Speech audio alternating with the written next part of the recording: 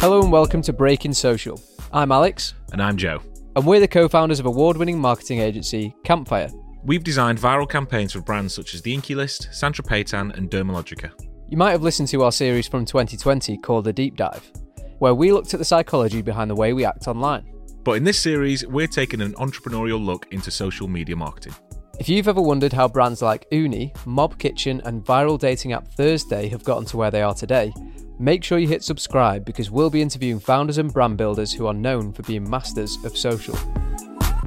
The reason why I was so bullish on podcasting early on at Social Chain or whatever else, or the reason why I was bullish on the Likewise stuff at Social Chain with the influencer fraud, and you get to a point where all the factors line up and you go, you know that in order to generate conversation around anything in the world, you have to take an opposing controversial position.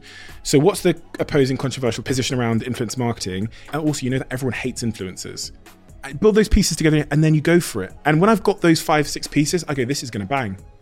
And then I have full conviction because stalling or not trying ends up being more costly. So I'd rather just run it out there, fail quickly and just blah. We had this campaign during the pandemic, which still is basically our philosophy, which is to reach out to people we absolutely love and give them unis. And so we've got stratospheric celebrities now with them, including kind of the Obamas to Bruce Willis to, people that are just like, oh my God, Dolly Parton has 3 unis now. It started as my mates and my friends of friends and had this really amazing kind of community effect actually of people just really rallying around. Because I put myself out there hard on the line and said I've been doing this for 6 months, please help me.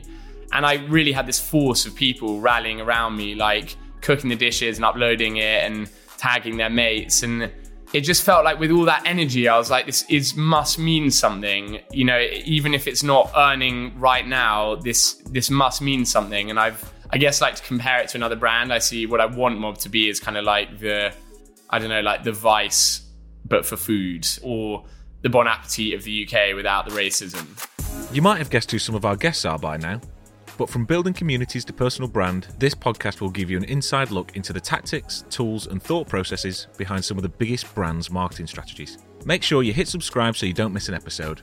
And be sure to follow us on our socials through the link in our show notes so you can get sneak previews and any upcoming content as and when it comes out.